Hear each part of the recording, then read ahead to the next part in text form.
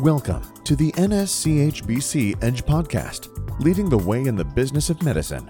Now here's your host, Terry Fletcher. Hello, everyone, and welcome to the NSCHBC Edge Podcast. I'm your host, Terry Fletcher. The Edge Podcast is brought to you today by the National Society of Certified Healthcare Business Consultants. Our goal is to discuss healthy business principles, have conversations on the business side of medicine, so that you and your practice can thrive, be profitable, and successful for years to come. My expertise is in the medical field and is focused on coding, billing, reimbursement, auditing, and basically the entire revenue cycle management. But the business of medicine is also about legal issues in healthcare, regulatory restrictions, flexibilities, especially during the pandemic, practice management, financial accounting, and physician entrepreneurship. So today, our conversation will focus on establishing behavioral health services in a group practice or starting groups. There are several groups also that include nurse practitioners and PAs and mid-level providers that have started practices and integrated behavioral health into primary care. And with me today, I have an expert that helps in figuring out the financials and operations to establish these services independently or to help integrate them into a current practice. And that would be fellow NSCHBC member Adam Middleton. Adam is the founder and president of Healthcare Advisory Network out of Dayton, Ohio. Adam works as a healthcare business consultant for hospitals, physician groups, and healthcare-related entities. Since 2008, Adam has consulted with physician practices, post-acute providers, and hospitals with particular focus on physician compensation, fair market value, management, operations, finance, and strategic planning. Adam is a current member of our NSCHBC Society and MGMA. He has been a member of the Ohio Hospital Association Legislative Committee as well, and the Greater Dayton Area Hospital Association Disaster Committee. Adam, welcome back to the podcast. Happy to have you here. Thanks, Terry. It's a pleasure to be here. So when we get into talking about behavioral health and mental health, so I have to just do a disclosure right now. This is kind of a side interest for me. My, interest, or I should say my subject matter expertise is more on specialties that are, I don't want to say medical, because I really feel like behavioral health and mental health obviously has a clinical side to it, but more of my cardiology, surgery, things like that is where my wheelhouse is. But for behavioral health and mental health services, I am noticing in the greater healthcare field now that it's being much more recognized than it has in the past, not only through the public health emergency and virtual care, but also being recognized as a needed service. And so I'm really happy that you're here today. And I wanted to just kind of get your feedback and ask you some questions on integrating this and how to really break into, putting this in a practice setting. So here we go. How can this be integrated into a practice? And I guess I should ask you first, is this just for family practice or general practice providers? I would say that the bulk of the integration is going to be in family practice. Also, some internal medicine. It's going to be a little bit dependent upon some of who they're taking care of. You see a lot of mental health issues, of course, in family practice. I help manage a couple different practices through our company, and about 40% of our patients have some sort of mental health need. So that's one of the reasons that I got very interested in integrating and working with practices to provide this type of care. And if you get into an internal medicine practice, oftentimes that patient population might be older, the Medicare age and above, and they also have a high need when it comes to mental health and behavioral health, whether it's through proper medication management or the potential for therapy. Just as a side note back to you with your interest that you see with cardiology and the mental health needs that are there, prior to becoming a consultant, I actually worked in a dedicated heart hospital, and our number 3 diagnosis was depression. So after you're doing surgery and doing things with those that are in need of the physical health, the mental health was a close behind, because people at that time, they're kind of thinking about their mortality and some of the issues that are happening. So mental health is highly integrated into the needs, and so a physical physician needs to be thinking about that, because obviously your mental health, your mental condition helps your physical condition or deteriorate your physical condition. So the intertwining of the two, they just can't be separated. Thank you. So when I'm looking at some of this information, and I was doing some research before we got on the call today, I found it interesting that it seems like Medicare has really been kind of in the forefront of allowing for screenings and really understanding how important those screenings are. And I would think with the pandemic, this has really come to the forefront. Do you agree? Oh, yes. The need for mental health has just skyrocketed during the pandemic. And I think that some of that is, it's not that there necessarily was less need. I think that one of the areas that has really kind of opened up was that a lot of the stigma for mental health has been basically stripped away. And some of that started during prior to the pandemic when it came to the opioid crisis. And, for people that, were suffering from substance use disorder, there was a huge demand that was starting to be placed upon the healthcare system. And a lot of that stigma started to get stripped away. And I think during the pandemic, more and more of that, came down to because we had an opportunity to kind of see what, either isolation or fear, kind of what it was doing to a person.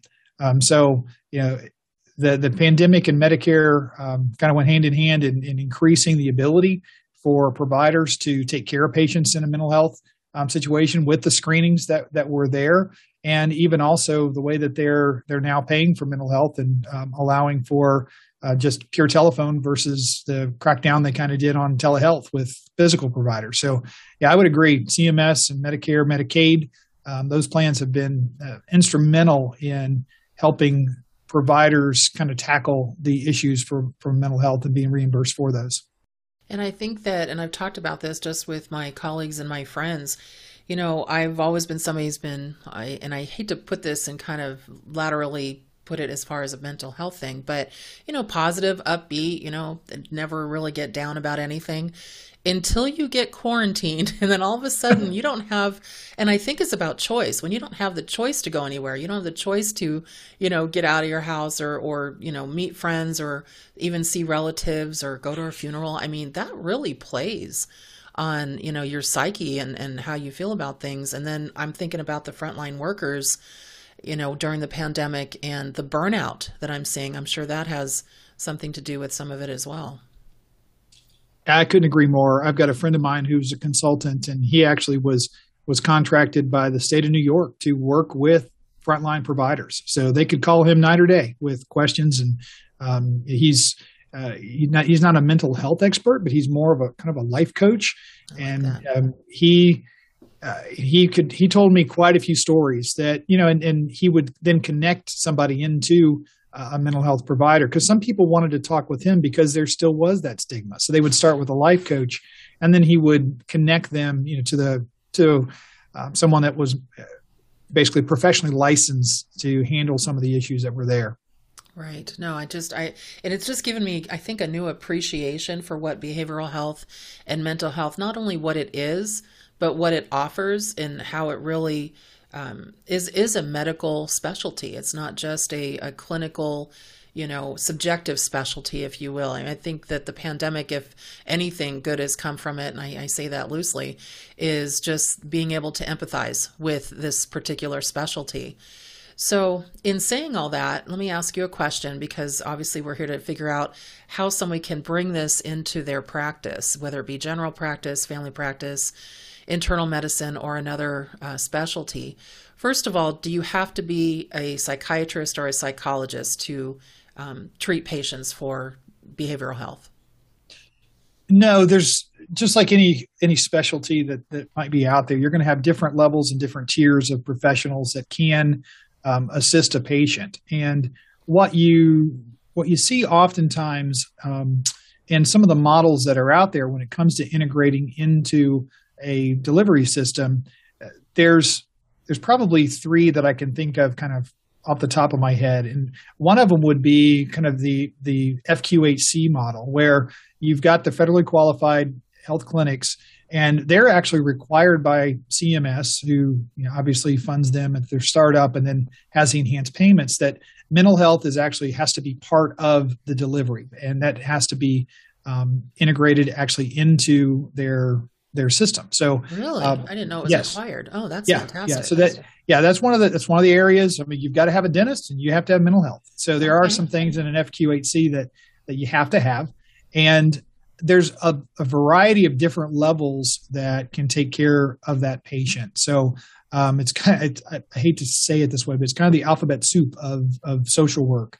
And so you can have psychiatrists, psychologists, licensed independent social workers, independent or licensed social workers, case managers, CDCAs, which are more on the drug and alcohol side. So there's a variety of different professionals that actually can be part of the mental health care team that can be integrated, obviously, into a system, whether it's an FQHC.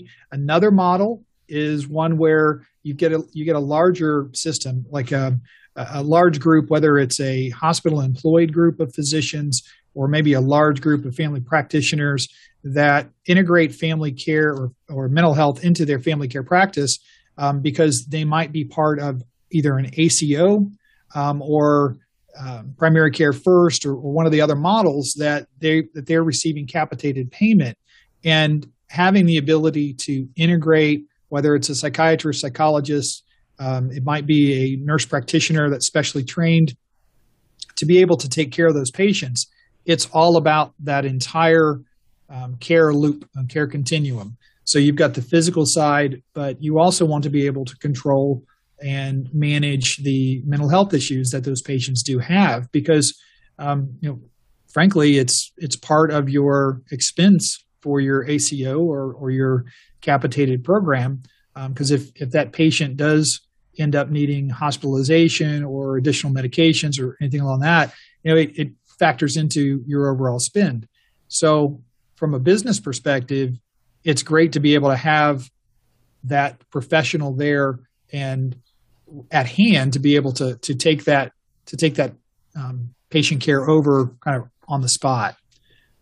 The third model is one that I'm very familiar with, and that is one where a primary care physician that may not be part of an ACO, but they want to actually be able to provide more core services. They'll actually set up a system where either they bring in a nurse practitioner who's specially trained for this, or potentially even a contract where they'll set up a contract with a provider group to come in and do their mental health, because family practitioners oftentimes aren't overly comfortable with mental health and behavioral health issues, especially when it gets into some of the more complex medications. Some are, and some will very easily tackle that, while others will work with a trained nurse practitioner to handle the medication management for that patient, or potentially have a agreement with a psychiatrist that will come in, and typically they're coming in via telehealth into the office or referring out to telehealth and being able to take care of that patient underneath their family practice tax identification number through contracted services with those mental health providers. It sounds almost like something that I set up recently with a practice that was a bariatric practice, where even though the general surgeon was comfortable talking, diet and medications and healthy lifestyle with patients of diabetic nature who were also getting surgery, they brought in a dietitian to make sure that, because they weren't comfortable on how far out some of those things go. I mean, I realize it's completely different, but maybe a similar model type thing where they brought in that secondary provider to really tackle some of those services. Does that sound similar, kind of like what they're doing? Oh, not only similar, a bariatric surgeon also has to have a mental health consult with all of their patients. So okay. I've just helped a provider set up his practice, and they have a psychologist that they've contracted that comes in, interviews their patients. Sometimes they do that via telehealth. But in that particular case, they typically do a face-to-face visit with them. Right. Now, here's something that I think, something I wanted to bring forward to our listeners. So just so you know, before we get into podcasting and we talk about this, Adam and I and the different guests I've had on the podcast, we do prepare before the meeting. We may not get a live conversation, but between emails and just some different correspondence and communication, we do talk about some things because we want to not only be prepared, but I just find it so interesting to dive into some things. So I was talking to Adam about coding and he's like, "You're funny. You're a coder. You stay in your lane." I'm like, I am happy to stay in my lane because I like your lane. But in saying that, one of the things that was brought to my attention from behavioral health as I was looking into it, CMS has the annual depression screening and everything seems to be timed when it comes to behavioral health with Medicare. How much time are you spending? And obviously the public health emergency is also giving us a lot of timed options for audio only. But you brought up something very interesting. So I did a segment not too long ago on a webinar talking about how you utilize medical assistance, for example. And in talking about behavioral health services, I noticed that the change in some of the language of the codes of who the provider has to be, instead of it used to saying physician and or psychologist, now it says physician or qualified health care professional. And I was asking you, who can do this? And I really liked your response to that as far as, handing over the iPad or the device as far as the face-to-face. But can you elaborate on, what that provider is taking responsibility for to make sure it is a qualified healthcare professional? Sure. So when a screening is being done at a practice, as long as the staff has kind of a minimal training, you can allow an MA or staff member that's non-licensed to basically hand over the screening test to the individual. So the individual, there's a couple of companies out there that I mentioned iPad because they actually have the screenings on an iPad, and the patient can, as they sit down and register, they can actually go through some of these screenings, and those results then just get ported into their EMR or up to the front desk, and that front desk can then do whatever they want to do from a clinical documentation. But the overall piece of that is you want to make sure that the physician or nurse practitioner PA that matches the qualified definition for Medicare, that they are present and they can actually do something about it. So if a patient does come in and they do a screening and that screening shows that they do need some intervention, the provider is now responsible to make sure that they're doing that intervention. It may be a matter of setting up the proper referral, or you could have somebody that has suicidal ideations and they're noting that on their form. That patient shouldn't be allowed to leave the practice. More than once, the practice that I work with, and we have a lot of mental health cases that come through our primary care side. More than once we've called the squad and sometimes the police just because those patients have suicidal ideation, and you can't just let them walk out the door. There's obviously there's not just ethical but medical liability issues if that happens. So you do have to, be prepared that if you are going to do these screenings, that you're following the right protocols and you have that set in place to make sure that patient is going to be taken care of. And I think also just to add to that, remember that a qualified healthcare professional, not just the definition in CPT AMA, but also in the regulatory information with Medicare and other third-party payers, it means somebody that can independently bill to the payer. So a medical assistant cannot, an RN cannot. The ancillary staff members can, like Adam said, they can hand it over, they can assist in the beginning checklist, but when it comes to the responsibility of that patient's care, you're looking at physician or mid-level provider that actually can independently bill for that service. So as we're moving forward in some of these, just some of the nuances when it comes to integrating into a practice, I know a lot of practices are very excited about all the technology now that's available, whether it be, audio and video, audio only, and all that. And I'm seeing a lot because after the PHE ends, the Consolidated Appropriations Act is allowing for mental health and behavioral health certain codes, obviously, and certain diagnoses. Everything is tied to diagnoses, people. It's not a free-for-all, but just that they're going to allow that to be still billed from a telehealth standpoint. But I've noticed that a lot of providers are really, I don't want to say overly excited about the phone call part or the telecommunicative part, instead of really understanding there is also an in-person part. That actually, I mean, I saw some of the rules about every, 6 months, and, for a new patient, they need to make sure that if they haven't been seen in the last 12 months, just making sure that there is a presence from an in-person visit. And actually, one of the things I saw in the Appropriations Act saying, by the way, an audio and video telehealth is not in person. They were very clear on that. So can you kind of elaborate on that a little bit, just to maybe confirm what I'm reading? Is that accurate, that there really is an in-person piece for these patients?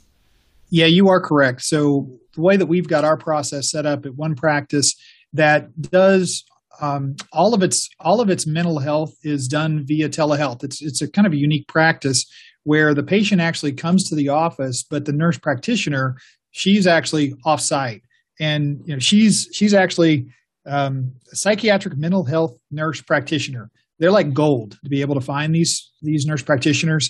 And there's also PAs can also go for that certification or similar underneath their boards. But they are in tough demand. I mean, and that's why I say that it's like finding gold.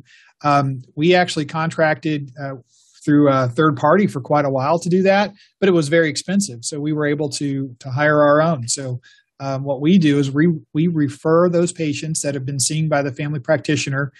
They come back to the practice, and actually they're set up in a room that's specifically designed for telehealth. But instead of our practitioner being at the office and going into their home, it's vice versa. They're actually at our practice, and the nurse practitioner is at her home office and does the consultation and the med reviews and everything she needs to do from there. Because of that unique setup, our family practitioners are on site. So if there is an issue that needs to be taken care of, then it's very easy for that patient basically to be walked across the hallway and seen by the family practitioner. But we do have in our protocols, and I've advised others to make sure that if they are utilizing telehealth as their primary vehicle, they do need to have a process to be seeing that patient on at least the 6-month basis, but potentially even more, dependent upon that patient's healthcare need. Yeah, and it was interesting what you were saying as far as protocols. What Adam is alluding to, and actually we'll shout out our compliance guy, Sean Weiss, because he talks about making sure that you have a compliance manual. This is probably, I would say, gosh, even, I don't want to say more important, but more, I guess, imperative to have a compliance manual, and very specific, not only with HIPAA, but how you need to, you said you have nurse practitioners that are working from their home, physicians in the office, patients may be, telecommuting or in the office. I would think that your compliance manual would have to be pretty detailed to follow the rules, and not only the time-based codes, but to make sure anybody who's coming in and reporting and billing for these services is pretty accurate as far as making sure the practice is protected. Would you agree? I would say the more National Society meetings I go to, the thicker my compliance manual gets. Let's put it that way. there's always something new on compliance, and I kind of go, oh my gosh, I can't believe that I didn't think of that, or who did think of that? So so definitely have to be careful and be proactive, making sure that your policies and procedures are ready to go. So now we want to just kind of touch on that integrating into a practice. So let me start with let's say a primary care practice that's already existing. They already have a client base, but they're noticing that their client base, from a diagnosis perspective, is starting to lean towards some, like you were saying, depression issues, or just some issues that they feel that fall into this behavioral health or mental health category. How do they start this up? Do they just start offering, visits or consultations, or do they hire somebody who's specialized? I mean, it sounds like any kind of mid-level that's specialized in this is hard to find. So how do they actually start in an existing practice?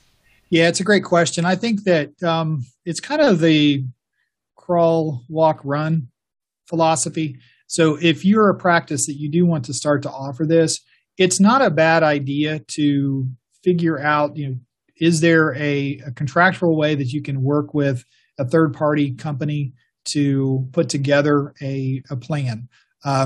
You want to make sure that when you do that you're really looking at your financials on that. You've got to be smart. Now, we did it at one of our practices, and we lost money for a long time on that because the need was so great that the ownership decided that in that particular area for mental health, they knew that they were going to lose some money on it. But they wanted to treat the patients in the best manner. Where I would say that's kind of the crawl stage, where you might set up where you're going to refer, you also may, instead of actually doing it underneath your own banner, you may just set up a good working relationship with a good referral source. So somebody in the community that is a good mental health provider and can get access quickly for your patient. You just set up basically a nice professional referral arrangement with them. That obviously there's no money exchanged or anything along that line, but you're taking care of those patients. So and to be able, the next piece of that is be able to make sure that you're getting that medical record back, so you can actually see what's going on with that patient. That's kind of the crawl method. As you're starting to walk and then run, that's when you really are starting to say, we've got a particular amount of volume here, and we do want to kind of run the financial and see, is this a position that we should hire, that whether it's part-time or a full-time position that can be sustained and be able to treat our patients really in that full manner, both from a physical medicine, but also a behavioral mental health side of it. And as that proceeds, that's when you're kind of running. And I would say we're running is then you're actually looking to say, all right, we can do, we might have a nurse practitioner that's helping with medication management, might be doing some counseling. Do we actually also start to bring in counseling and, LISWs and other social workers that are taking care of that patient at a different level than what a nurse practitioner, because typically that nurse practitioner is doing a lot of mental health medication management and that type. Now you potentially could actually go into a social work where you're actually doing more along the lines of helping them with issues that are, whether it's, family-based issues, might be past trauma. There's a whole plethora of different things that you potentially could bring in and have a true full service type of atmosphere, which kind of alludes back to what I talked about with the FQHCs, because many of them do that kind of soup to nuts from physical to mental. What's interesting about this is now that I'm just listening to all the information that you're giving us, which is amazing, by the way, I noticed that I think there's maybe a deaf ear here when it comes to behavioral mental health, that it's not just mental. Behavioral also falls into, like you were saying, the opioid crisis and, drug and possibly alcohol abuse and things that, demons people are dealing with that they're trying to move on from or get therapy for. And it sounds like that could fall into this as well. Oh, yes, definitely. And that is a preponderance of the problem is addictions that might be out there. There is a whole industry that is, kind of sadly booming when it comes to substance use disorder. That's everything from the counseling aspects to what's called IOP and PHP, so the group therapies and recovery housing. I mean, there's an entire industry that is surrounding the substance use disorder epidemic to try to assist and help with that. And the other part of it is the feds and state. They have put a ton of money and resources into trying to help solve this problem. And there's no easy solution. Every substance use disorder patient is their own individual story. And some of them, are very sad. Some of them are ones where it kind of leaves you scratching your head. But at the same point, it truly is a disorder. And there are numerous different organizations that are trying to solve that problem from a lot of different angles. I've been blessed to be able to be part of those. I actually chair the board for a large group here in Dayton that covers all aspects of mental health. And we have 32 different programs addressing all types of mental health and behavioral health, including substance use disorder. So there's a problem everywhere. There's a problem everywhere, and there's there's a lot of people doing a lot of good work to try to find the solutions. Well, and I saw that on the government site where I keep looking. It's almost like a sickness with me looking the PHE. When is it going to end? Right. Well, it's just I'm just looking at it for the pandemic, but I did notice that because it has all the public health emergencies. So even if there's a hurricane or anything like that, but the opioid crisis has been under public health emergency for 6 years. And they keep renewing it. So I'm thinking, wow, those, and they do that for federal dollars, and obviously to get a balance for the Medicaid that they're opening up, they have to have that. But I think a lot of people need to know that it's not just mental, it's also behavioral health. And these things are also tied to specific diagnoses, specific services and procedures. So everyone really do your due diligence on that. You've got therapies, you've got procedural, you've got time-based codes, you've got HCPCS codes that are Medicare only codes. So really be aware of that. But one thing that you mentioned, and I just wanted to not really warn the audience, maybe just caution our listeners, is when you use a third-party vendor for some of this stuff. And I use it for some practices for care management services because they just don't have the staff to really start those services. But care management is great because it's basically a virtual way to check in on a patient up to 20 minutes a month to make sure that you're lowering the readmissions for patients who have chronic conditions and are basically decompensating and are in a kind of a detriment situation. Well, what we've noticed is that there's on occasion where some of these third-party vendors tend to not tell us that they're offshoring some of their staff, and just be kind of a little caution to our listeners. Medicare does not pay for any services that are outside the country. So there's actually, I would say that's 99.5% true.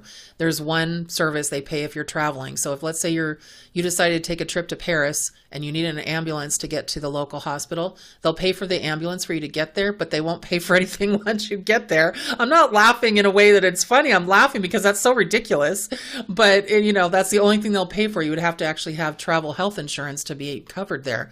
But they're very specific about that. So just do your due diligence if you do start with a third-party company for, logistical reasons, just to make sure you can afford it before you bring it back into your office. Maybe just make sure you're checking with those companies that they're not offshoring some of the clinical telehealth services. That would be bad.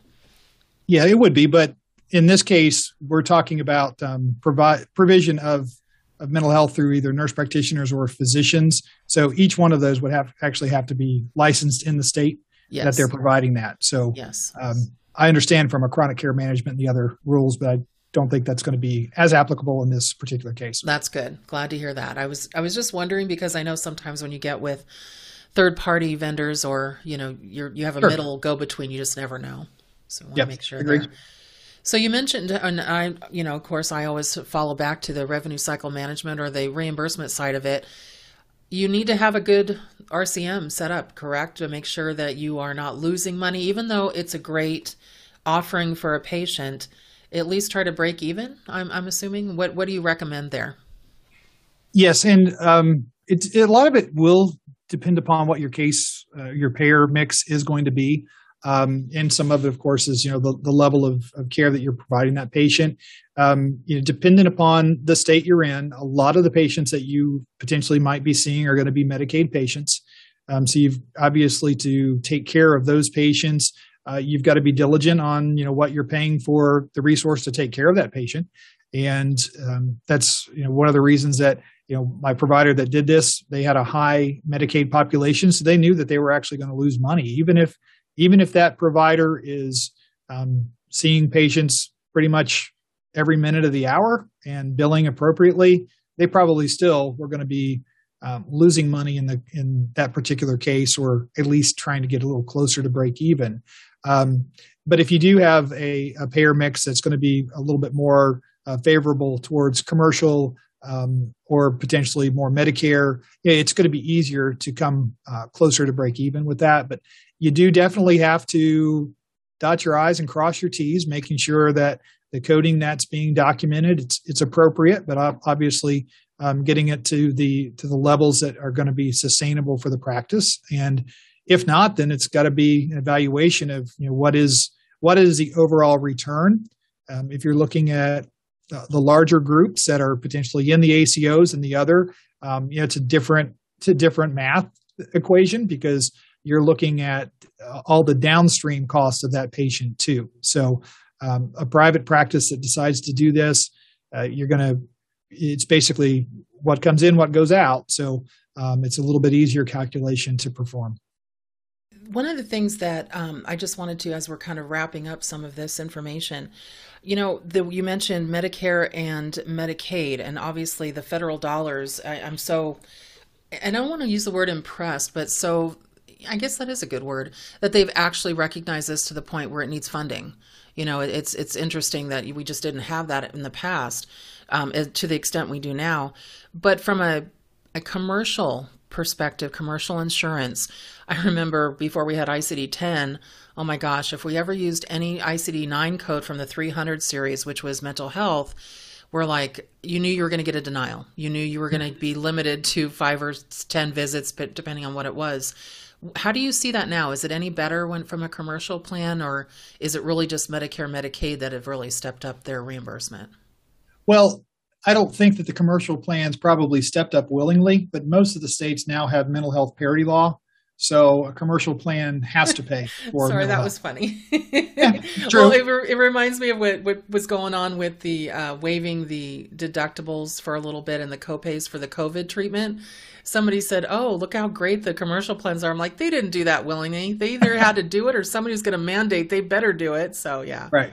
So, and some plans are better than others when it comes to the overall reimbursement for mental health and, and basically their willingness to do that. And I think some of it has become that the stigma of mental health is not as severe as it used to be. There's still some out there, of course, but it's not as bad. And then so that really kind of forces the commercial payers to really take a close look at their policies and how they treat their members who pay the bill. I agree.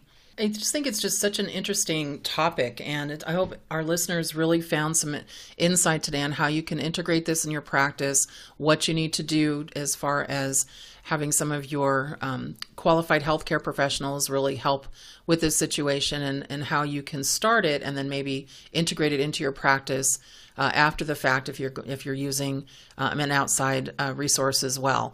But I think it would probably behoove a lot of physicians to really consider this integration, especially from a primary care standpoint, internal medicine, general practice, because of just the federal dollars available if they really need to do that. Would you agree with that? Yeah, I think it's a great option for family practitioners to take a look at and see if there is a path forward for them to really kind of take care of the patient in a more holistic manner.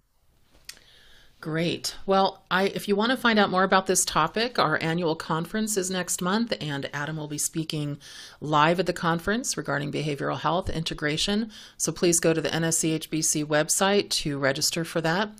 Also, as a reminder to our listeners, the NSCHBC also has free webinars each month, and we also have a second quarter Medicare webinar update coming on June 22nd. So to get all of the rules and regulations that have been published over the last couple of months, please go to nschbc.org and go to our offerings for education, and hopefully you'll find something there that you'll want to attend and enjoy.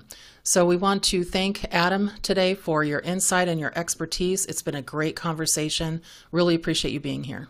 Thanks, Terry. You make this easy. I appreciate it. So everyone, make it a great day and a great rest of your month, and thank you for listening to the NSCHBC Edge Podcast. Thank you for listening to the NSCHBC Edge Podcast. Join us on the second Tuesday of each month as our consultants tackle the complexities of navigating the business of medicine. You can reach us on the web at nschbc.org, the National Society of Certified Healthcare Business Consultants.